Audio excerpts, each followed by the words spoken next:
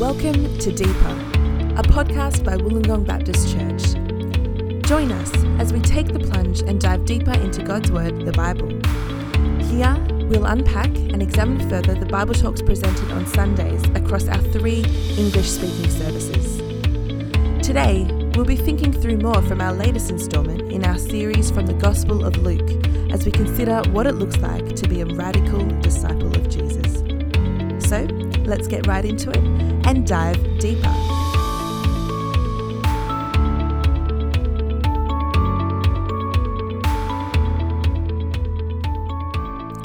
Welcome everybody to another episode of Deeper. My name is Grace Jones and thanks for tuning in once again. Today we are continuing on in our series Radical as we continue to have a look at some of the controversial things that Jesus had to say to his contemporaries. Today we're looking at Luke chapter 14 verses 1 through to 14, which was preached by Rod Bailey on Sunday the 2nd of March. Welcome, Rod. Good to be back, Grace. Good to have you back, and thank you for stepping in too. I know most people wouldn't know this, but you weren't actually scheduled to preach on Sunday. No, poor Mark was down with the flu and wasn't unwell, but that's why you have a team. It was great to be able to step in for him. You stepped up to the plate. You did a great job.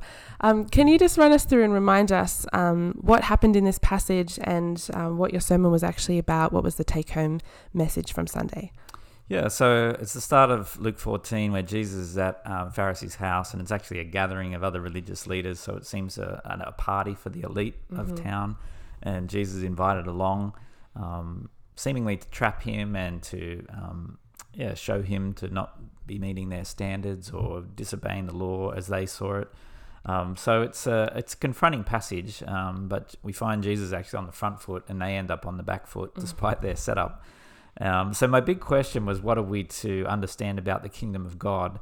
Because I think Jesus is teaching as he rebukes them about their approach to things. He's explaining some values of the kingdom and what that looks like relationally. So the 3 points were in the negative in this one. What are we learning? Well, 3 things that we're not to be. So we're not to be self-righteous. The kingdom of God is not for the self-righteous. Secondly, the kingdom of God is not for those seeking their own honor. And thirdly, the kingdom of God is not for the self-serving. So there's a focus on humility in this passage, being aware of our dependence on God's mercy. And it's a challenging section where he's really rebuking the leaders harshly. I think, I was really thankful to God that he used you on Sunday, because for me, this passage just really came alive. And it was so clear the power struggle that was at play here between Jesus and the Pharisees there.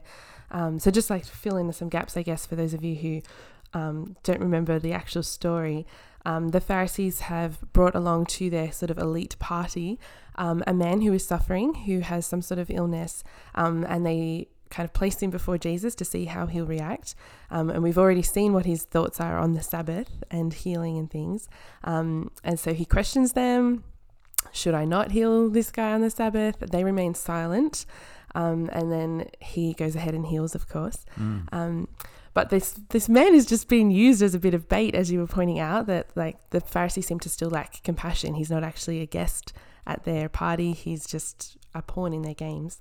Yeah, and it seems like Jesus, I think that's emphasized too, after Jesus heals him early on in the interaction, he sends him on his way, we're told. And Jesus thinks, it seems, that, well, for him to just remain there even though he's healed would just be most awkward.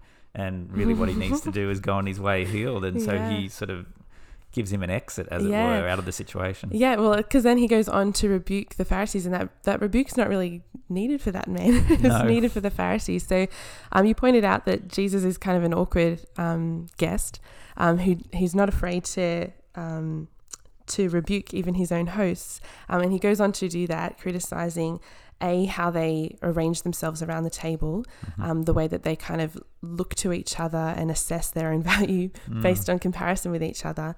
And then secondly, the guest list itself of who is included and who has not been included in such a gathering.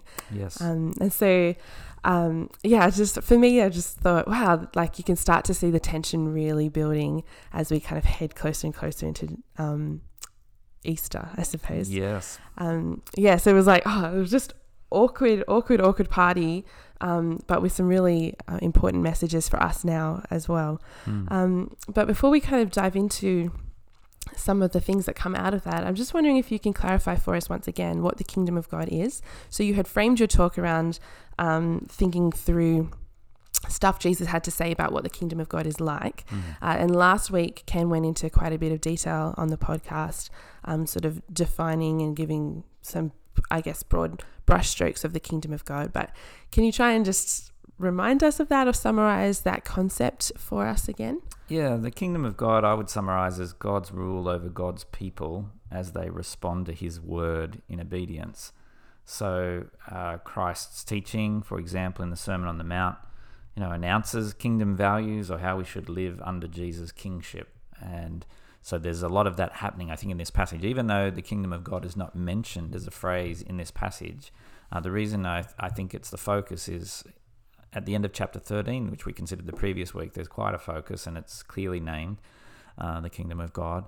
But then when you get to verse 14, the very end of this section talks about the resurrection of the righteous. So it's looking forward to the consummation of Christ's kingdom in heaven, which is God's people being with him. And so it seems to be framed before and after with a focus really on the bigger picture of God's kingdom and his plans for the future and how his people are to live. And so I think really in essence it's about how to live in the kingdom. And he was scathing in his view of how the Pharisees misunderstood this. And so that's sort of the heart of what's happening. So coming out of that, then I mentioned that they were sort of comparing themselves and judging who ought to sit where based on their status amongst the group. In what ways do we buy into that sort of comparison game and esteem ourselves compared to others? How is it that even at our church, we value and esteem certain people over others? And what's wrong with that kind of thinking? Yeah, I mean, it would be good to say firstly that the Bible does call us to honour people that have been set apart for certain roles in, say, the life of the church. So it's not wrong to, honour somebody who's teaching God's word. And I'm not saying that because I'm a pastor, but that's something. It's okay. I'll say it. We should, honour and respect our pastors. There we go. I said it for you. But there's, but also those who are placed as in positions of leadership, if they're an elder or a deacon or they've got some role, like we honour them for their role, not because they're more important than the other members of the congregation, but just because they're serving us in a particular role, and we want to acknowledge that and let them do that. So I don't think this passage is saying you shouldn't honour anybody, in any way ever, and that we should, speak in a way as if there's no sense that God cares to acknowledge somebody serving him. But having said that, with that caveat, the great crux of this passage, and I think generally the New Testament, is that the danger so often is that we use sort of worldly systems of comparing ourselves, which is not about service of God, but it's just about position in society. So the person's job or their wealth or the suburb they live in, or in a Christian setting, in a church, it may be how long I've been a Christian, or my Christian heritage, my parents were really strong Christians, or my family were in mission, or it'd be something like that. How long I've been at this church. And so we come up with our own grading system, as it were, for, the importance of somebody. And so, you'll hear people speak about, that family, they're pillars of the church or something, which they might be, and they might have been there for 40, 50 years and have given themselves in service, and that might be a wonderful thing. But there can be a false sort of honour or ladder of importance that people have in their minds when we're all equally sinners, all equally saved by grace. We're family, brothers and sisters. No one is to be more important than another. And yet we see in the Pharisees in the first century, it was clearly there then. It still exists in society today. And that's because we struggle with pride. We struggle with people honouring us in some way, or acknowledging, that we have an important role, or that we've done things in the past. And we want to take credit at some level for something. We struggle to give the honour to God or the glory to God, which we should rightly do. Yes. And we're trying to retain something for ourselves.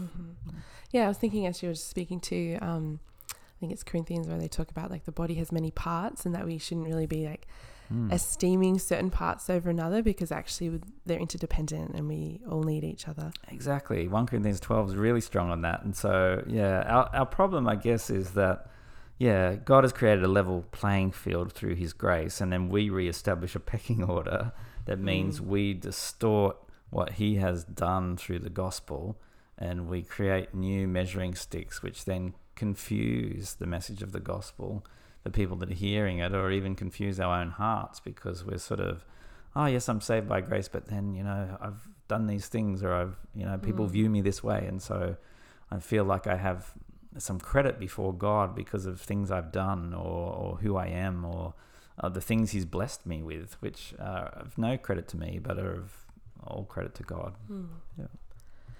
Well, towards the end of the passage, Jesus rebukes the Pharisees for their particular guest list, and he says that you shouldn't have invited all your rich friends who can repay you and who you already get along with.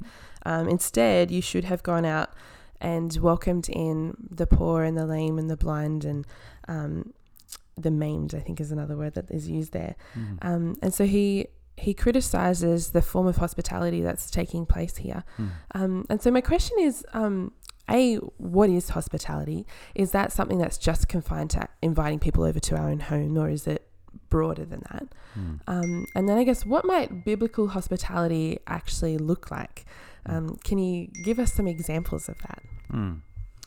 Yeah, I think I would define hospitality. I mean, it's defined differently by people. It's a broad category in one sense, but I would put it as outward-looking readiness to provide for the needs of others, particularly in opening your own home. Can you say that again? Hospitality is outward-looking readiness to provide for the needs of others, particularly in opening your own home. So it can be broader than just having somebody over for a meal. So I think as we read scripture, it can be caring for the traveller, for those in need, who, it's just loving your neighbour expressed more broadly. We see that everywhere in scripture, specific commands at times in the New Testament to be hospitable, and that's often commanded towards other believers in particular, like in Romans 12 or Galatians 6, but it's not only for other believers, but for the needs of those around us. We're called to love our neighbour, to care for strangers, to receive people as guests. And in the first century context, that could involve lots of things. It would be providing water at the door for them to wash their feet, because everyone wore sandals. It was pouring oil on their head. It was providing a meal for them. So there was a certain scenario that was understood in the first century, and now it's different for us today. But I guess we've got to think about, well, what are those things today? What does hospitality look like for us? We're not going to provide oil and perhaps a bowl of water at the door, but there'll be other things that are important to show that we actually are expressing Christ's love towards them. And so what might be some examples of what biblical hospitality actually looks like for us now then? Yeah, well, it certainly can involve having somebody over for a meal. I think sometimes we think about that as just inviting friends that we've known for several years and having a comfortable time reflecting on stuff. There's nothing wrong with that, clearly, but I don't think that's hospitality the way the Bible sees it. That's more fellowship with other Christians and inviting long-term friends around.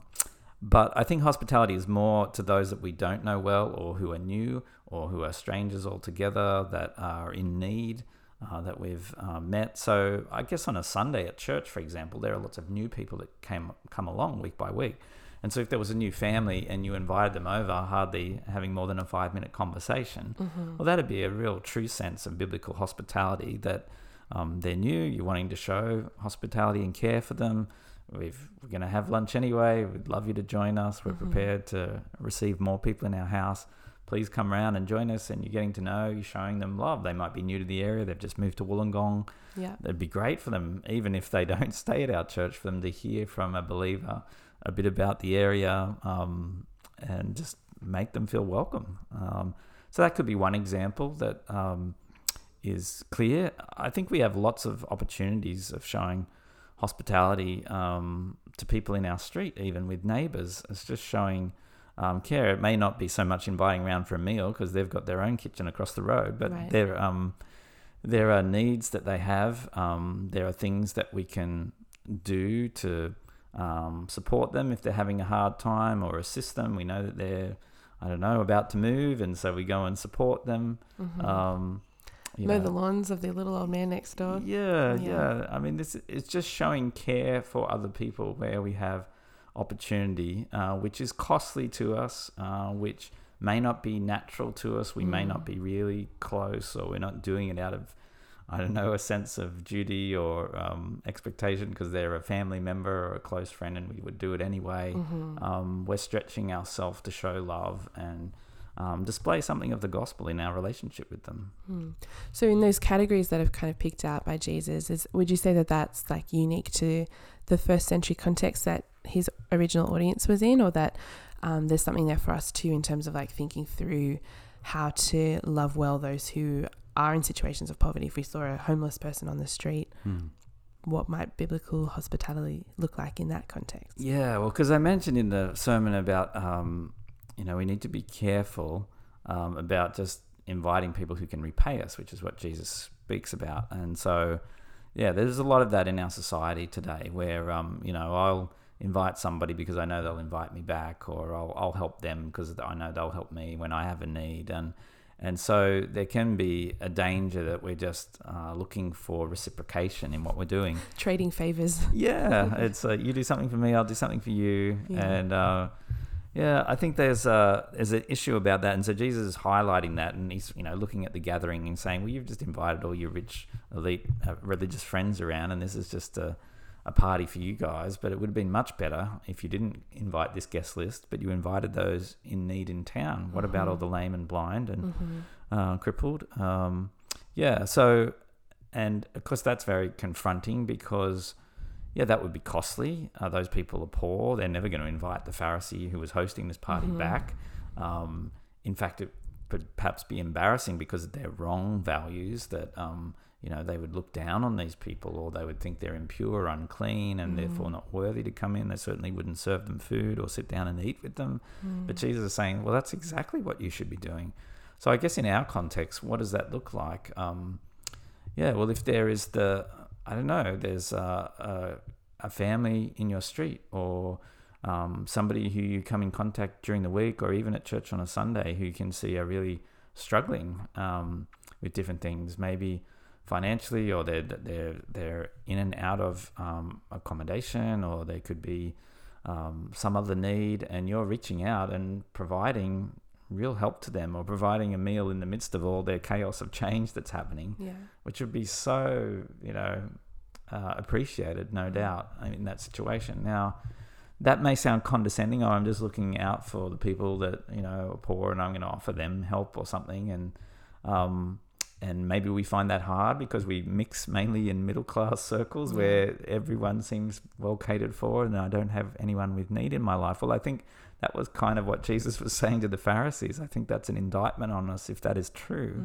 that we should be connecting with people from all walks of life, and where there are real physical needs, we should be seeking to step into them rather than step back and think, oh, well, the government will provide those needs, or some other charity will do something for them, or somebody else can look after that person, and I'll focus on my good friend here. We can so easily slip into pharisaical outlooks on these things. Yeah.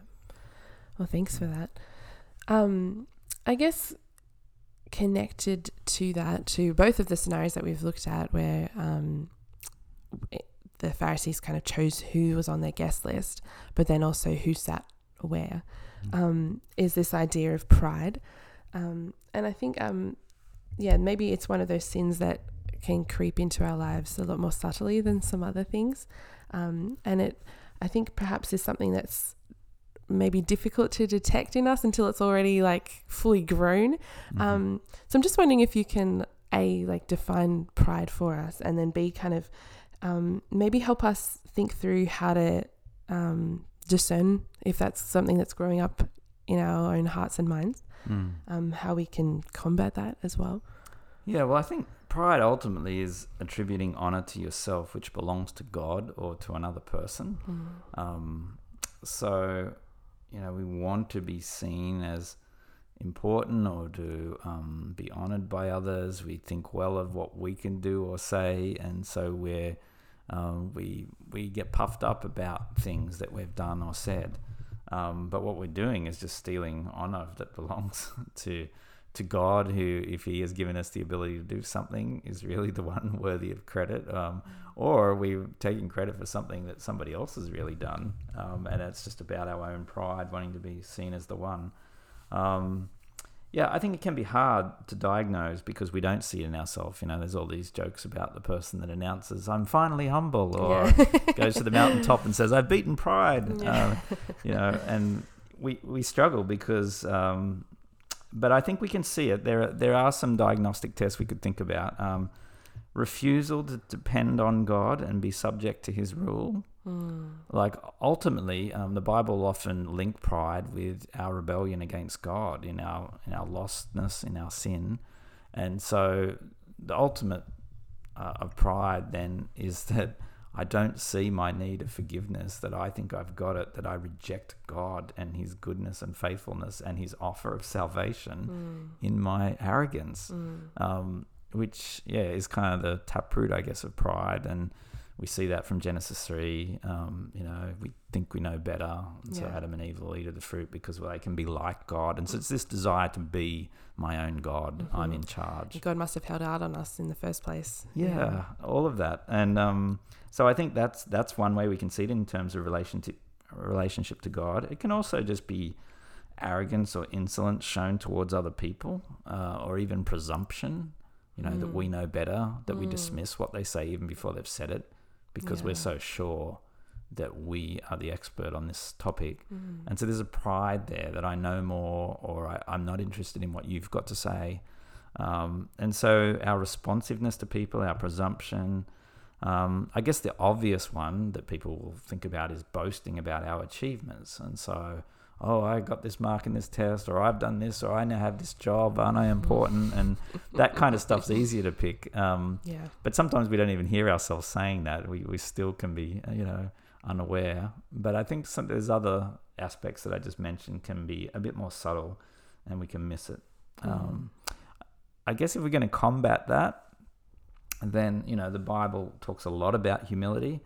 So we've got to grow in humility. And I think you say, okay, well, how do I grow in humility? Well, I need to learn to imitate Jesus. He says, I'm gentle and humble in spirit. And he can say that genuinely because it's true, and he's the Son of God. But he provides a model of the way he speaks and lives that we're to keep looking to. That's why we study the Bible in part. But yes, looking to Jesus, I think seeing ourselves rightly by having those around us that can speak into our life. So if we are ignorant of our pride or the way we come across, then to have a good Christian friend who's willing to say hard things to us that we will listen to can be crucial, because we just won't see it at times, or we'll miss the way we come across in a particular moment or a scenario. We might generally be trying really hard to imitate Christ, but in a particular setting, we say or do something that comes across really badly to others, and we just don't see it. And somebody can pull us up and say, the other day when you did that, this is how that was perceived by everybody. That can be so helpful. What about with so I'm just thinking, in this passage, Jesus sort of says, don't take, seat A, assume seat Z, so that, if somebody more important than you comes along, that you're not going to be humiliated by being demoted down the table. Rather, sit somewhere humbly, and then you might be elevated. I'm just wondering, I think perhaps it can be even easy to project a sense of humility, but that internally there's something prideful happening. So I could be sitting in seat Z and I look like I'm being really humble, but on the inside I'm like, look at me, I'm sitting in seat Z, aren't I so great? And so there's this internal monologue of pride happening, even if it's not being seen externally. Yes, and I think it came up in a few of the home groups, came up in ours. Did it? Yeah, because I think it's so hard at times to untangle our motives. We can have false motives even when we look outwardly like we're doing the right thing. Yeah. And that's where pride is not only what is actually said, but what I'm thinking. And this is the harder bit. So we can present ourselves in a certain way, but what's going through our mind is the opposite. So again, we need to, I guess, keep reading God's word, asking his Spirit to change us and mold us, to put on the fruit of the Spirit and to get rid of these sinful habits, including prideful thinking and speaking and acting. And we need to realize too that the Bible is full of the fact that God will combat our pride if we don't.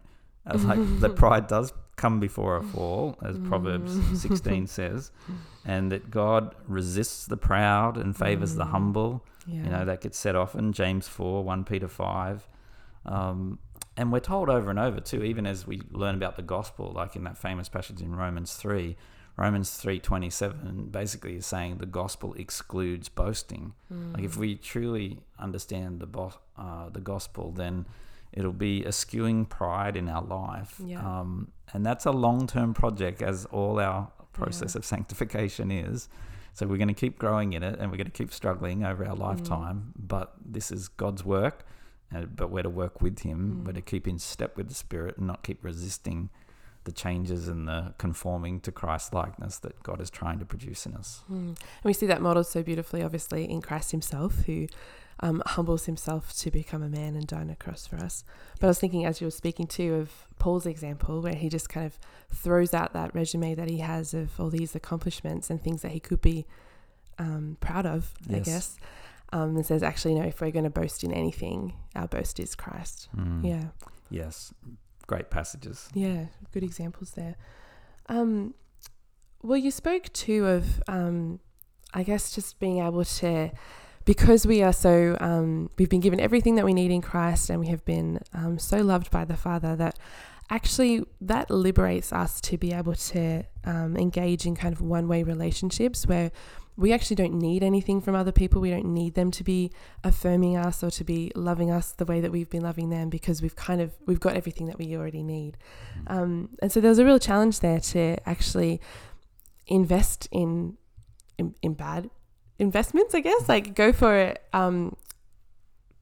give time and energy to relationships that aren't necessarily going to be repaying you, to people who aren't going to be giving back to you and inputting to you the way that you are inputting to them.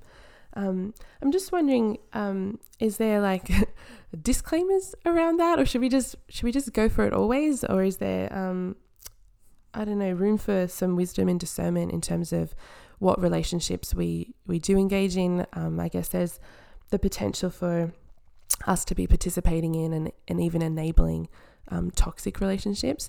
Is that what Christ is calling us to, or I don't know, are there some disclaimers around that? Yeah, it's a good question. I think there's definitely a difference between one-way relationships, if we call them that, and toxic relationships. In simple terms, I'd say a one-way relationship is where you freely help serve another. In a toxic relationship, there's a level of coercing or manipulation where you're not really voluntarily serving or seeking to love or show hospitality to that person. That's a helpful distinction. Yeah, and I think Jesus is not calling us to be abused or oppressed, but for some of us, we do need to be willing to step out of our comfort zone and be willing to do costly relationships. So sometimes our fear of being in a relationship that's going to be difficult might be that I'm going to be manipulated, or that this is going to go toxic, or I might be open to abuse. So I guess there's that risk of that in any relationship. But if that means like I never step outside of my comfort zone or love somebody that is difficult or harder for me, or that I serve in one way that there's going to be no reciprocation, I can't constantly be self-protecting so that I don't ever reach out to anybody. And so there's a balance there. But yes, certainly on the other hand, we're not to place ourselves in positions where we're being physically or verbally or emotionally abused in a relationship. We need to get out of such relationships, regardless of the scenario. So yes, we need to differentiate, but I think there's a balance. Sometimes we can be so self-preserving that we never really extend ourselves into harder situations. And perhaps it depends on our personality. For others, they're very heart on the sleeve, wanting to help everybody in need. And maybe for them, they find themselves in too many situations where it is difficult and they're overwhelmed actually, and they've overextended themselves. So we need to be conscious of who we are and what we can commit to, what we can do, and not think that we are Christ and we can end up with a Messiah complex where we've got to fix and save everybody too. Yeah. So there is a spectrum here. Yeah. But I think for many of us, we're fairly comfortable middle-class people who need to be stretched. And for some of us, we really need to hear Jesus rebuke strongly too, that don't just be looking to your comfortable rich friends that will repay you. Be stepping out. That's Jesus is seeking the poor, the humble, the lost, and so often we don't quite have that same mindset. Yeah, you mentioned in your talk that if we're kind of feeling pretty comfortable in all of our relationships, that we're probably not doing this right. We probably haven't actually extended ourselves the way that Jesus is calling us to. Yeah, and I mean, coming back to that issue of hospitality, like one person who has written and spoke on this really strongly in the last few years is Rosaria Butterfield and her husband Kent.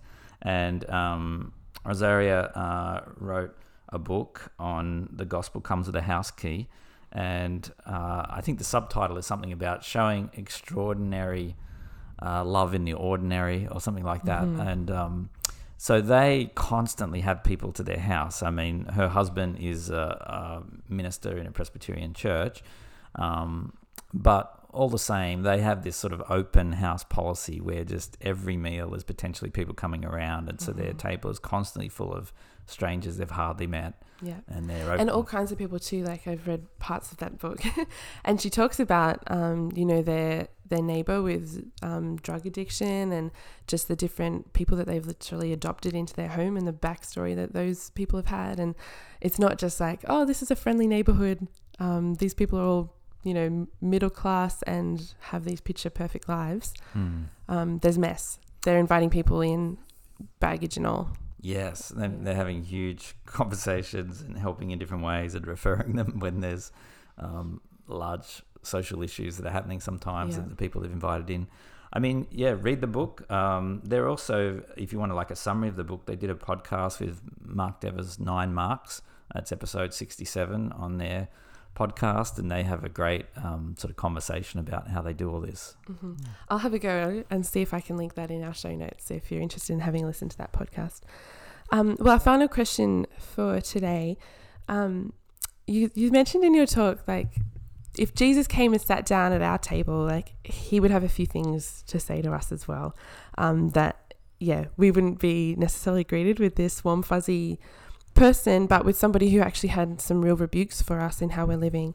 And so I guess my final question is just, what do you think Jesus would say to us as a church? Like, if he came and sat down and had a meal with Wollongong Baptist Church, what might he say? What areas of sin do we need to work on as a church?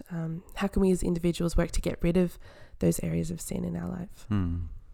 Well, I guess firstly, like many evangelical churches in Wollongong in Australia today, we are fairly middle class as a church. And I think the one aspect where we really are reaching out to those that have greater need is our involvement with migrants. And so we have 4 non-English speaking services, and lots of them have come from overseas recently, and there's lots of struggles in that. And so I guess a big focus for our church has been to sort of move into that space and to care for those in particular. There are many other needs in Wollongong for the homeless and drug affected and lots of other things, but I guess our focus as a church has been on migrants.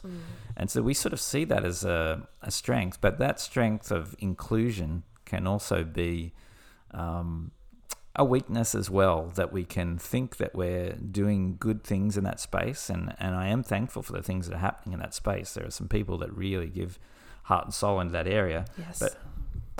But I think there's a sense in which some of us may not really be engaged in that kind of work and are just thankful that somebody else is doing it, and we could be involved, and we're not really showing a lot of inclusion in our own life. But sometimes a strength can even be a weakness. We are a very multicultural church, and we do have many nationalities even in our English services. And so we are generally good at welcoming new people on a Sunday.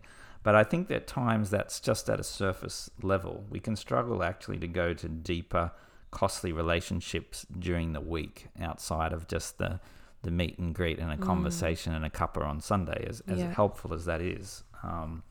So I think there's a struggle for us to do that well, to really relate at deeper levels from people from different backgrounds, especially those new to the country. I think that's a struggle for every church. You know, we can have cliques, we can have long-term friendships in the church, and we really want to hang out with them and spend time with them when we're here on a Sunday. Yeah. And that means we just don't bother to really engage with the newer people, let alone invite them over during the week.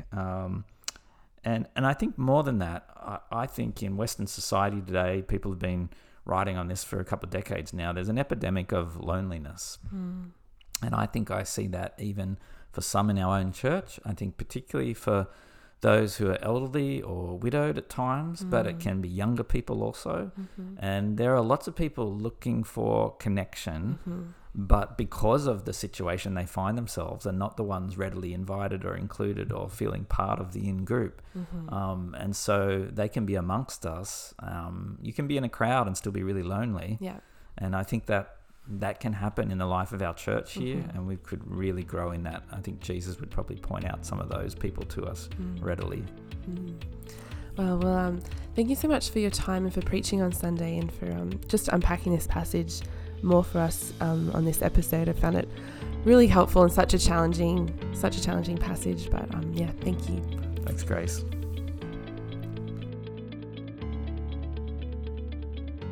You have been listening to Deeper by Wollongong Baptist Church. We'd love you to join us at any of our services this coming Sunday. For details and to hear further content, please head to our website at wollongongbaptist.org.